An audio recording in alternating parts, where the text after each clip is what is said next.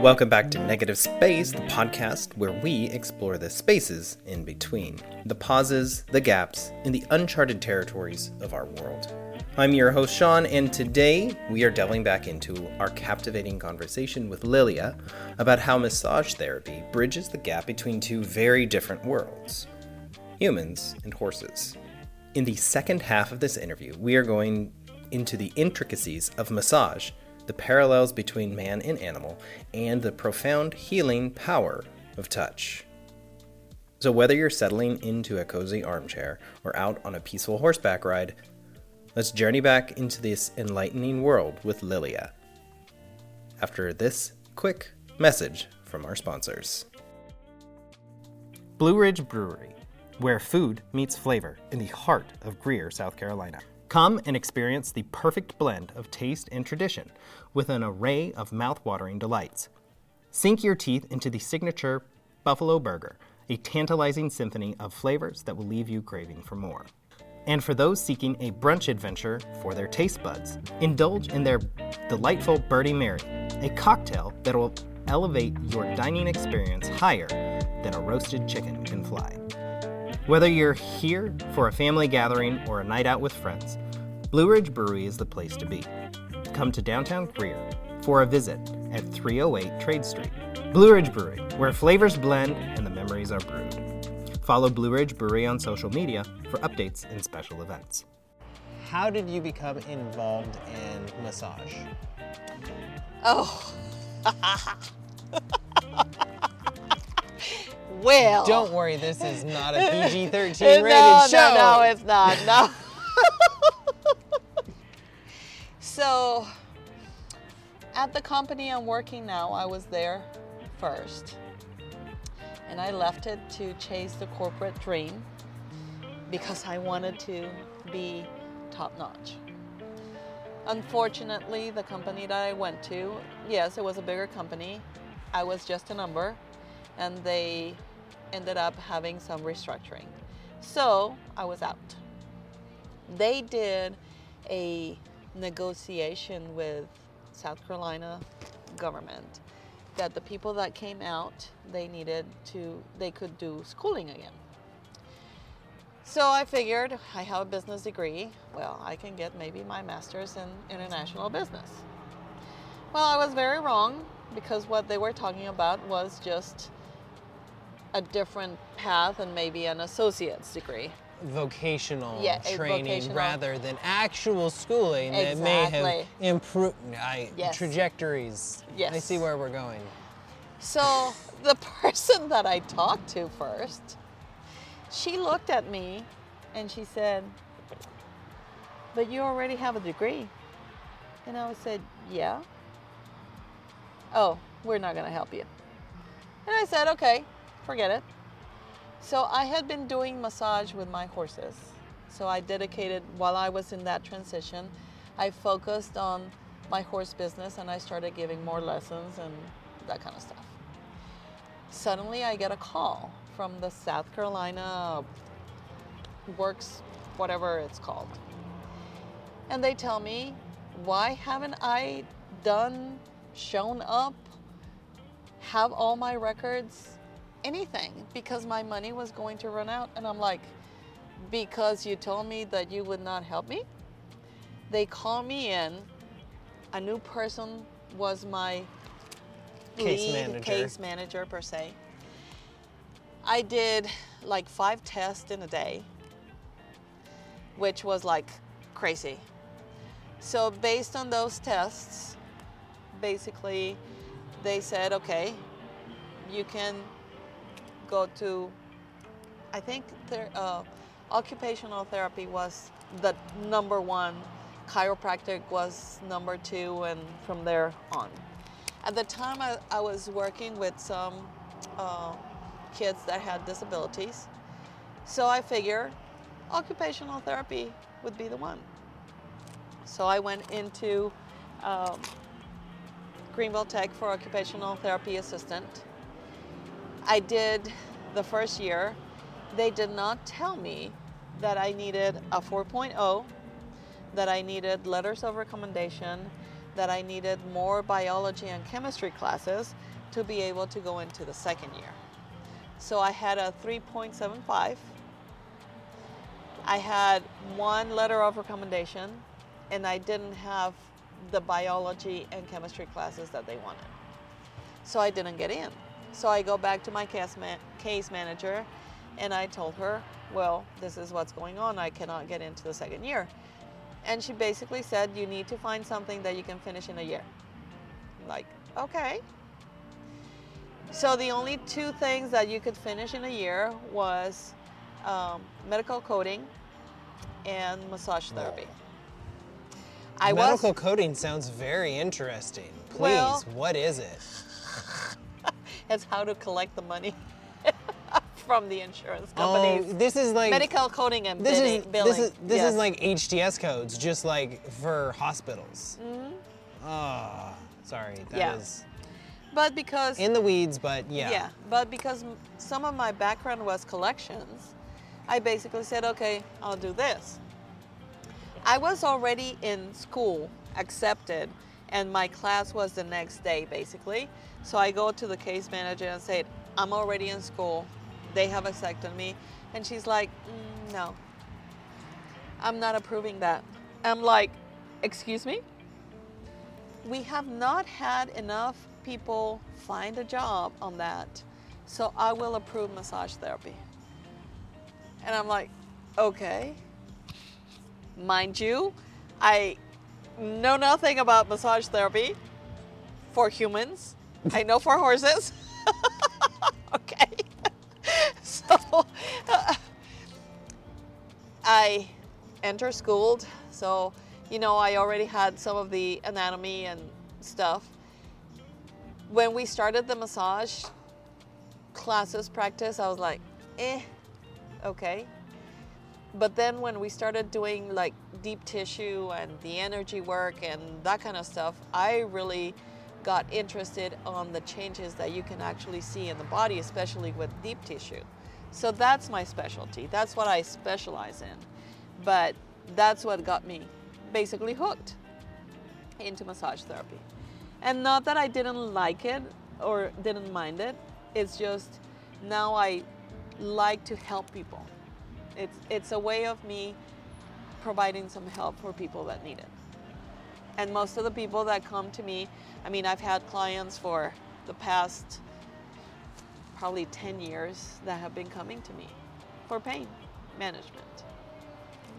So it's just nice to have that rapport with them and that I have been able to help them during this journey of getting rid of pain. So that's how I got into massage therapy. How does deep tissue massage help? Because I know when I get it, I just want to punch somebody in the face. I'm just asking for a friend. For a friend, right? Yeah, for a friend. So when we start working in deep tissue, I guess it's like, is that where the emotions are stored? Oh God, yes. The issues are in the tissues. So we we start peeling the onion and emotions start coming out. Yes. Yes. But the biggest difference is probably when somebody does deep tissue, it's not force. It's the amount of weight body that you put into that muscle for it to be able to relax. And the difference is that you're getting deeper into the muscle than just doing a relaxing massage. So where I can, in my work, I can, let's say, work with ice and heat, allow the muscle to contract and release, where I can do also use cupping to be able to bring more stuff in. The deeper I get into the muscle, the more I can restore its ability to function. Do you see a kind of like same sort of muscle hurt across multiple people? Well, now you do, because everybody's on the phone or on the computer. So those particular muscles are usually the same, you know, back issues. You're basically bending your neck looking at something all the time, or you're sitting on a computer. But everybody is a little bit different. There are, you know, athletes that perform different things, hurt in different ways. But I think right now what you see the most is the stuff being brought by the computer use, that people do not get off of the computer, and the phone. It's, you know, everybody's playing with their phone. They don't leave the phone alone. They live with the phone attached to their hip or to their hand, per se. So is that why everyone's hips are out of location? No, it's not the hips, it's probably the neck, because you're bending like that and looking at it, and it's like, yeah, that's a problem. Yeah. So we mentioned a little bit about horse massage. How does that differ between human massage, aside from, I don't know, 1,000 pounds? A horse cannot tell you that it's hurting. So, massage therapy on a horse. And you say people can tell you that? Oh, well, they can. They can. That's why they some come people, to you. yeah. Yeah. But some I get people it. actually hold their breath while they're in pain, and they're like, yeah, just go for it and do it. But a horse, per se, cannot express. They can express the pain in a different way, and people can see it as they are being reluctant to do their work, but the horses are in pain. But when you're working with them, they cannot tell you, oh yes, here is where it hurts. So you have to find the place where it hurts. And then when they start releasing, you see a complete change on the horse's demeanor and how they act. And I mean, some horses just go to sleep, and it's just very interesting. The way that they release, they don't retain. Yes, horses don't forget, they're like elephants, but they don't retain the emotions like we humans do in the body. So when they release, they release. When we release, it's like, oh, no, maybe I won't feel like I want it, so I want it back. Maybe I'm not ready, so no, I'm not gonna give it to you. You're saying that we have things that happen in our lives that maybe influence the way that our bodies are actually physically hurt. Yeah. We are very good at hiding our emotions. And we are very good at hiding things that happen to us and not dealing with them at any given point in time. And per Eastern medicine, any kind of bad emotion that you have will create sickness. So there's a lot of sicknesses attached to emotions. And that's, again, that's from what I have read, what I have studied, that's my belief. People can defer opinions, but I do think that, you know, some ailments come due to the emotions that you keep stored. Unfortunately. When you're working on someone and they start letting those emotions go, how do you deal with that? So, people, one of the things that you have to tell people as a massage therapist is that they're in a safe space, okay? I mean, there's no use of you crying with them or laughing with them, or, you know, you are basically guiding them through the release of the emotion. And people can react differently to how they release the emotion. They can cry, they can, you know, just completely be quiet, they can start laughing like crazy, or they can chit-chat your head off. So you just have to kind of follow and guide that person to be able to release it. I would say that as a massage therapists, through the schooling that you have, you are shown what to do. It's very different when it happens in front of you. So you have to, one thing is for them to tell you how it's going to happen, and another thing is for you to actually see it in place. There is somatic massage, which actually is dealing only with the emotions, and you start getting in touch with the emotion and start asking questions and start guiding the person to be able to release that emotion. But While again, you're working on it. Exactly. But there are people that are ready to do that, and there are people that are not. So it just depends how ready you are for somebody to start digging in your muscle at the same time that he's talking to you about your emotion. But always know that as a massage therapist, basically anybody is in a safe space for them to be able to release. How do you work out a horse's muscles? How do you massage, like, is it just with your hands, or do you have like actual like assistance with some sort of hydraulics? No, you don't have assistance with the hydraulics. It's basically like a jackhammer. Yeah, jackhammer, no. It's your hands. You can use the same tools that you use for humans, in the sense of a massage gun, a scraper, a blade. Cupping, I've never tried cupping on a horse, and I don't know how they would take it. I would have to, I would have to test it, and I will let you know what happens with one of them. But, you know. Don't do it on the back half. Yeah. I won't do it on the back half. I'll do it on the front. Make sure that I stay away from the back. But, you know, it's usually the same tools that you do for, you can use heat, you can use cold, you can use water pressure. So, but mostly is hands. Now, yes, the animal is bigger. There are bigger muscles, and you have to sometimes get leverage, in the sense that you have to get on a stool to be able to put pressure on the muscles. There's also tense units. You can use tense units too to be able to work Electrically stimulate muscle contractions. Yeah, exactly.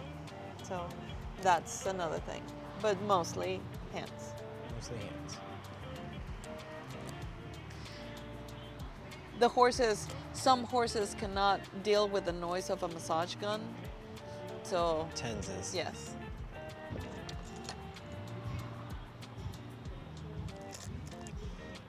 Do horses have the same sort of problem areas like humans do? Like, you know, are their necks cricked because they're looking at their cell phones, working in office chairs? Well, horses is very hard for them to sit, but they do have, so saddle fitting has evolved in the past few years. Saddles now are made to actually fit the horses, where before a saddle was made a certain size and it didn't matter how it fit the horse. So I think the biggest problems that you have is that the saddle doesn't fit the horse correctly, and they keep on working, and that's one of the biggest things, one of the biggest challenges. But saddle fitting, you know, a race horse will always work differently than a jumping horse. They use different muscles. Or a dressage horse will work differently. A cross-country horse, an eventing horse, is probably the fittest horse of all of them, and they have different muscles because they have to, you know, be jumping 24 jumps in the course of 3 to 5 miles. So they have to go. So it's a little bit different, but, you know, it just depends what you're using the horse for.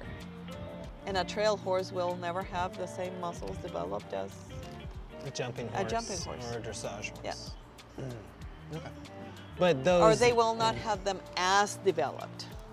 I mean, they all have the same muscles. It's just some have them more developed than others. When you start working on a horse, what are some of the things you have to watch out for, like for safety concerns? Like, can you read the horse pretty well? Like, you're touching on something that they're not happy with, and they might. Oh yeah. So if you have been involved with horses, because people that do massage for horses are not just, oh, I came from the street, and they usually know a little bit about horses. So you know that, there are certain areas that you have to stay away from because the horse might react, which are the hind legs. The closer you are to the hind legs, the less of a blow you get. The further away from the hind legs is the harder the blow you get. Yeah. People think that if they walk wide, they'll get kicked less. They might, but the blow, if they actually get you, is a lot harder than if you were closer to the horse. And you can see it, even though you don't think that they have facial expressions, horses do have expressions with their face and their ears and how they react to things. So if you're touching in an area that it's hurting and the ears go back and the nostrils kind of get funky, you're like, I need to get into this a little bit easier, or I need to step away, need to give it time. So yes, you learn how to read horses. The same thing that you learn how to read people. Some people, when you're doing deep tissue especially, they might not tell you that they're hurting, but you see them that they just either hold their whole body or they hold their breath. So you as a massage therapist have to back out of it a little bit and proceed with the massage, because if not, you're not going to get anywhere. So it's about the same thing. Except you're not going to get kicked. Maybe. Have you ever Maybe. wait, No, hold no, on. no, Wait, no, hold no. on. Have you been kicked by a client? No, but Was his name Clyde? No, but they have gotten off my table because they come in and they say, yes, I can take it. And I'm like, are you sure? And these are men, very built, and they're like, yes, I can take deep tissue. And they basically come off my table when I'm actually putting, yes. They don't kick, they just come off the table. They're all done. Yeah. Not No all more. done, but it's like, oh, I didn't think it was that hard. Yeah, like, yeah, told you. It gets a little rough. You got to be careful. Yeah, exactly. It's like, you asked for it and I gave it to you. So what are some things that you think could help just like the everyday person in their muscular health? Stretching, drinking a lot of water, and actually make sure that you're not in the same position for a long period of time. You're not sitting, you're not looking at your phone, you're not in the computer. You actually have to get up and change the position for a little bit to be able to. But I think stretching is a big one, because even if you don't do exercise, I mean, we need to stretch. There is a video called The Fuss in YouTube. And it's basically these medical students that are working with a cadaver, and they talk about the fuss. So when you go to sleep, the collagen fibers and everything that's in your body basically becomes like a fuss. It kind of gets a little bit hard. And when you wake up in the morning, that's why you kind of like stretch and you feel so good because you're stretching. That's why you see the cats, when they wake up from the nap, they always stretch, and the dogs, because they're melting that fuss that got made overnight. And one of the things that they talk about is like, okay, so the fuss comes overnight. So when you get hurt, let's say your shoulder got hurt, and they tell you, don't move your shoulder for 4 weeks. So the fuss keeps on accumulating for the 4 weeks. So then Why do you have a frozen shoulder afterwards? Because you did not move the shoulder for 4 weeks. And when they show the cadaver, you can see what they call the fuzz is basically the film and those fibers that have become kind of whitish, harder, and that's what they're showing you. So you gotta move and You've stretch. got to move and stretch get to it be able and to lubricate. And make sure you're not. Exactly. Creating fuzz, extra fuzz. Yeah, because as you age, you definitely don't gain momentum and movement and range of motion. You Lose it. all downhill. Yes. It's downhill. Yeah, I don't think it's downhill, but it just doesn't get any better. Yeah. Well, I think some people it can go downhill very quick. Yes, some do.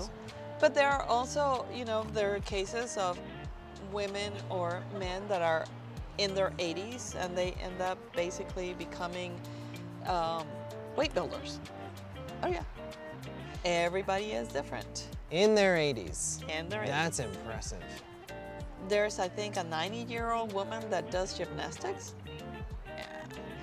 It's not the jumping and the doing like you would think of them all day. Care for her bones. Exactly. But it is gymnastics. It's gymnastics. Still going on. All right. Yeah. So, to be able to do that in your 90s, yeah. Yeah. What do you hope to be doing in your 90s? Still be able to ride a horse. Horses are my happy place. As long as I can get on a horse and ride.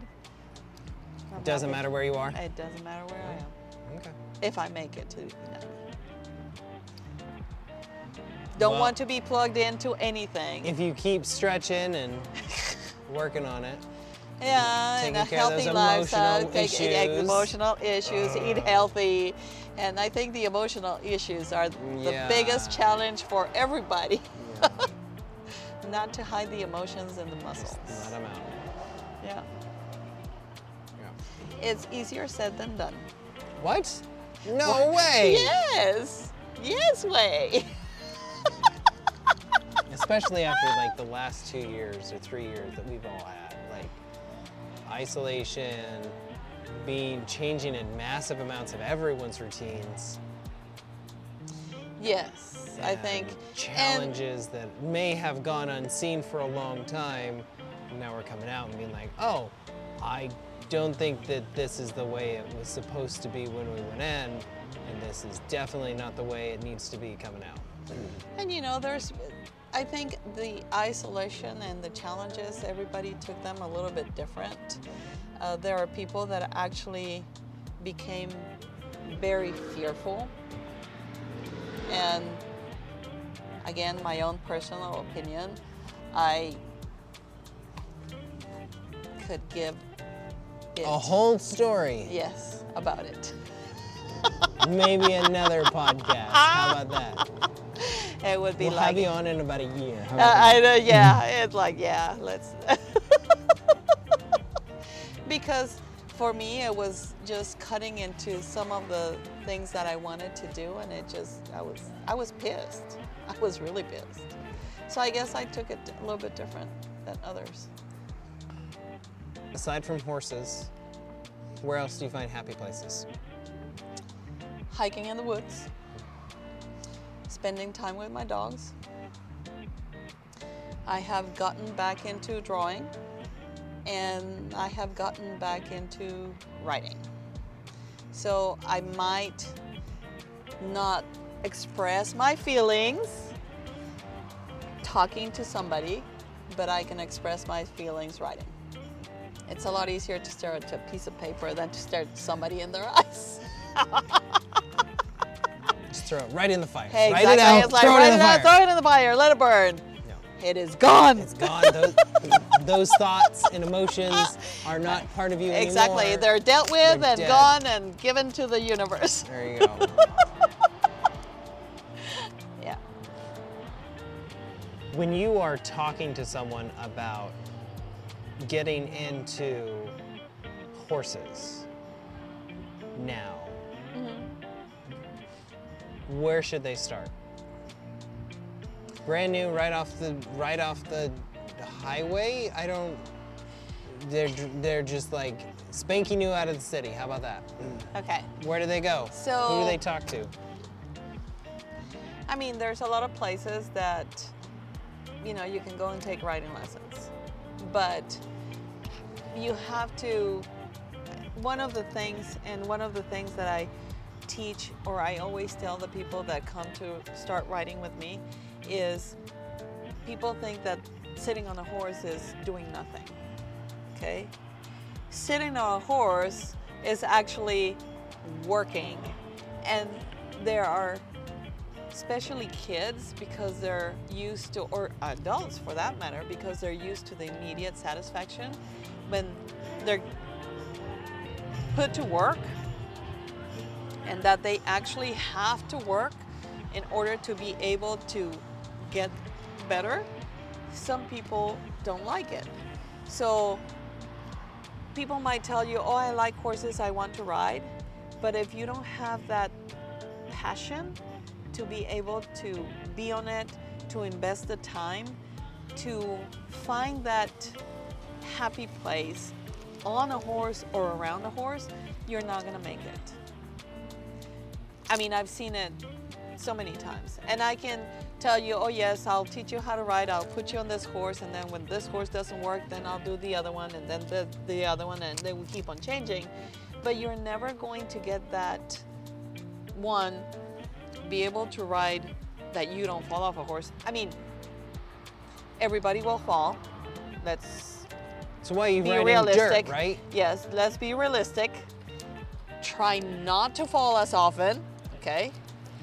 And actually enjoy what you're doing. And horses are very healing. Their energy is very healing. So when people are around horses, they change. It is very calming energy, and you have to approach a horse always differently because they will react to you. So if you're pissed, they will come at you and say, well, I don't want anything to do with you. I'm so sorry. See ya.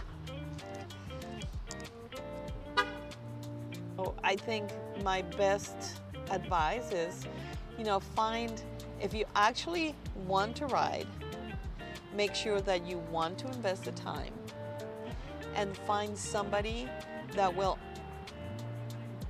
help you find that happy place on the horse at the same time as they're teaching you to be safe around it. Because I've seen, during all my years of teaching, I have seen kids being thrown off of horses that accidents could have been prevented just by them being taught a little bit better basics. But again, we're in an immediate satisfaction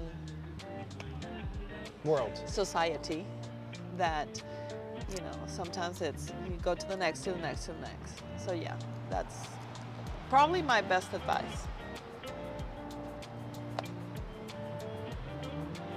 If you had to recommend a kind of horse for a new Rider, rider, quarter horse. quarter horse. Quarter horse are the labs of the world. It's probably the easiest going horse. Once you start getting into different breeds, in the sense of, and again, it depends what you want it for. Somebody might come in and say, I just want to trail ride with friends. Quarter horse is the best. Well, I want to trail ride and be able to jump. So then, I'm not saying that quarter horses won't do it, but then you have to find a different type of quarter horse, how they're built, how their angles are for them to be able to do what you want them to do. And then, yes, I want to go into extreme competition, then you find a different horse. And usually the German breeds, because they have been around longer, are the breeds that people go to for shows. I mean, German breeds, even though they're bred in the United States or bred in Mexico or bred in Argentina, it's just the way the horse has been bred, the lines behind it that have the blood, the certain abilities that has given that particular horse to be able to perform. What is your favorite horse to ride? Oh, when I was younger, I was like, I don't care about the bloodlines because any horse can jump, any horse can perform. When I actually bred my own horse, I saw that the bloodlines do help. So my type of horse are the German horses, the Hanoverians, the Oldenburgs. They're bigger, they're a little bit chubbier, they have this quietness about them. I mean, you can have a hot horse and go crazy, but most of them tend to be just a little bit that you have to push them to do something. So those are the horses I like. That have less thoroughbred in them, more of the others. They're not ready to go, they're ready, it takes more to coax them into doing what you want them to do. Sort of, kind of. So horses, there will always be Arab and thoroughbred in any of the breeds to make them lighter, to make them more sport performance. Because, They're very aerodynamic at that stage.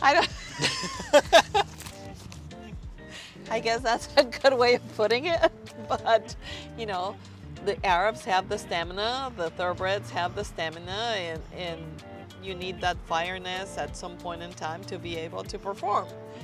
So the more you add thoroughbred or Arab to the breeds, you start making them lighter in the sense of the angles are a little bit different, they're a little bit more compact, so they change a little bit. They're not as heavy. And to give you an example, in Mexico, when the first Hanoverian breeds came in, they were tanks. I mean, they were chubby and big and massive. And now you look at a Hanoverian horse and it is slender. I mean, they're still big, but they're still slender. And for example, when I bred my mare, I was like, oh yeah, she looks okay. And it wasn't until they actually took a picture of her that I saw how massive she was. I was like, yeah, you're big. Yeah. And so it's just, you see it every day, so you don't realize it until. But then you have that optical illusion. Yeah, it's like, oh. Your perception is changed when the medium is different. Exactly. So how long have you had your mare? God, she'll be 15, 16. Do you still ride her? I do. How does she feel about that? Some days she likes it and some days she doesn't. Horses can live fairly long lives. I think the longest living horse was like 52 years old. It was a pony in England, actually. Yeah. 52 years old. Probably just ate corn and beer. I guess, but at that time. It was just like pickled by that time. So as they get older, they start losing their teeth, so you have to basically change their diet. But I truly don't know if he had his teeth or not, but yeah. So it gets, the oldest horse I've had, 29. So yours at 15 is? A baby. And mind you, I haven't put her through the challenges of actually competing. When a horse is competing every weekend during their life, I mean, that puts some stress. So this horse has competed not as often as I would have liked to because of whatever. So, she's very, very healthy for that matter. She's in shape and healthy and not injured and on the way out. Exactly. So the more competitions that you have, the more challenges that you have to keep your horses competing, not lame, not injured.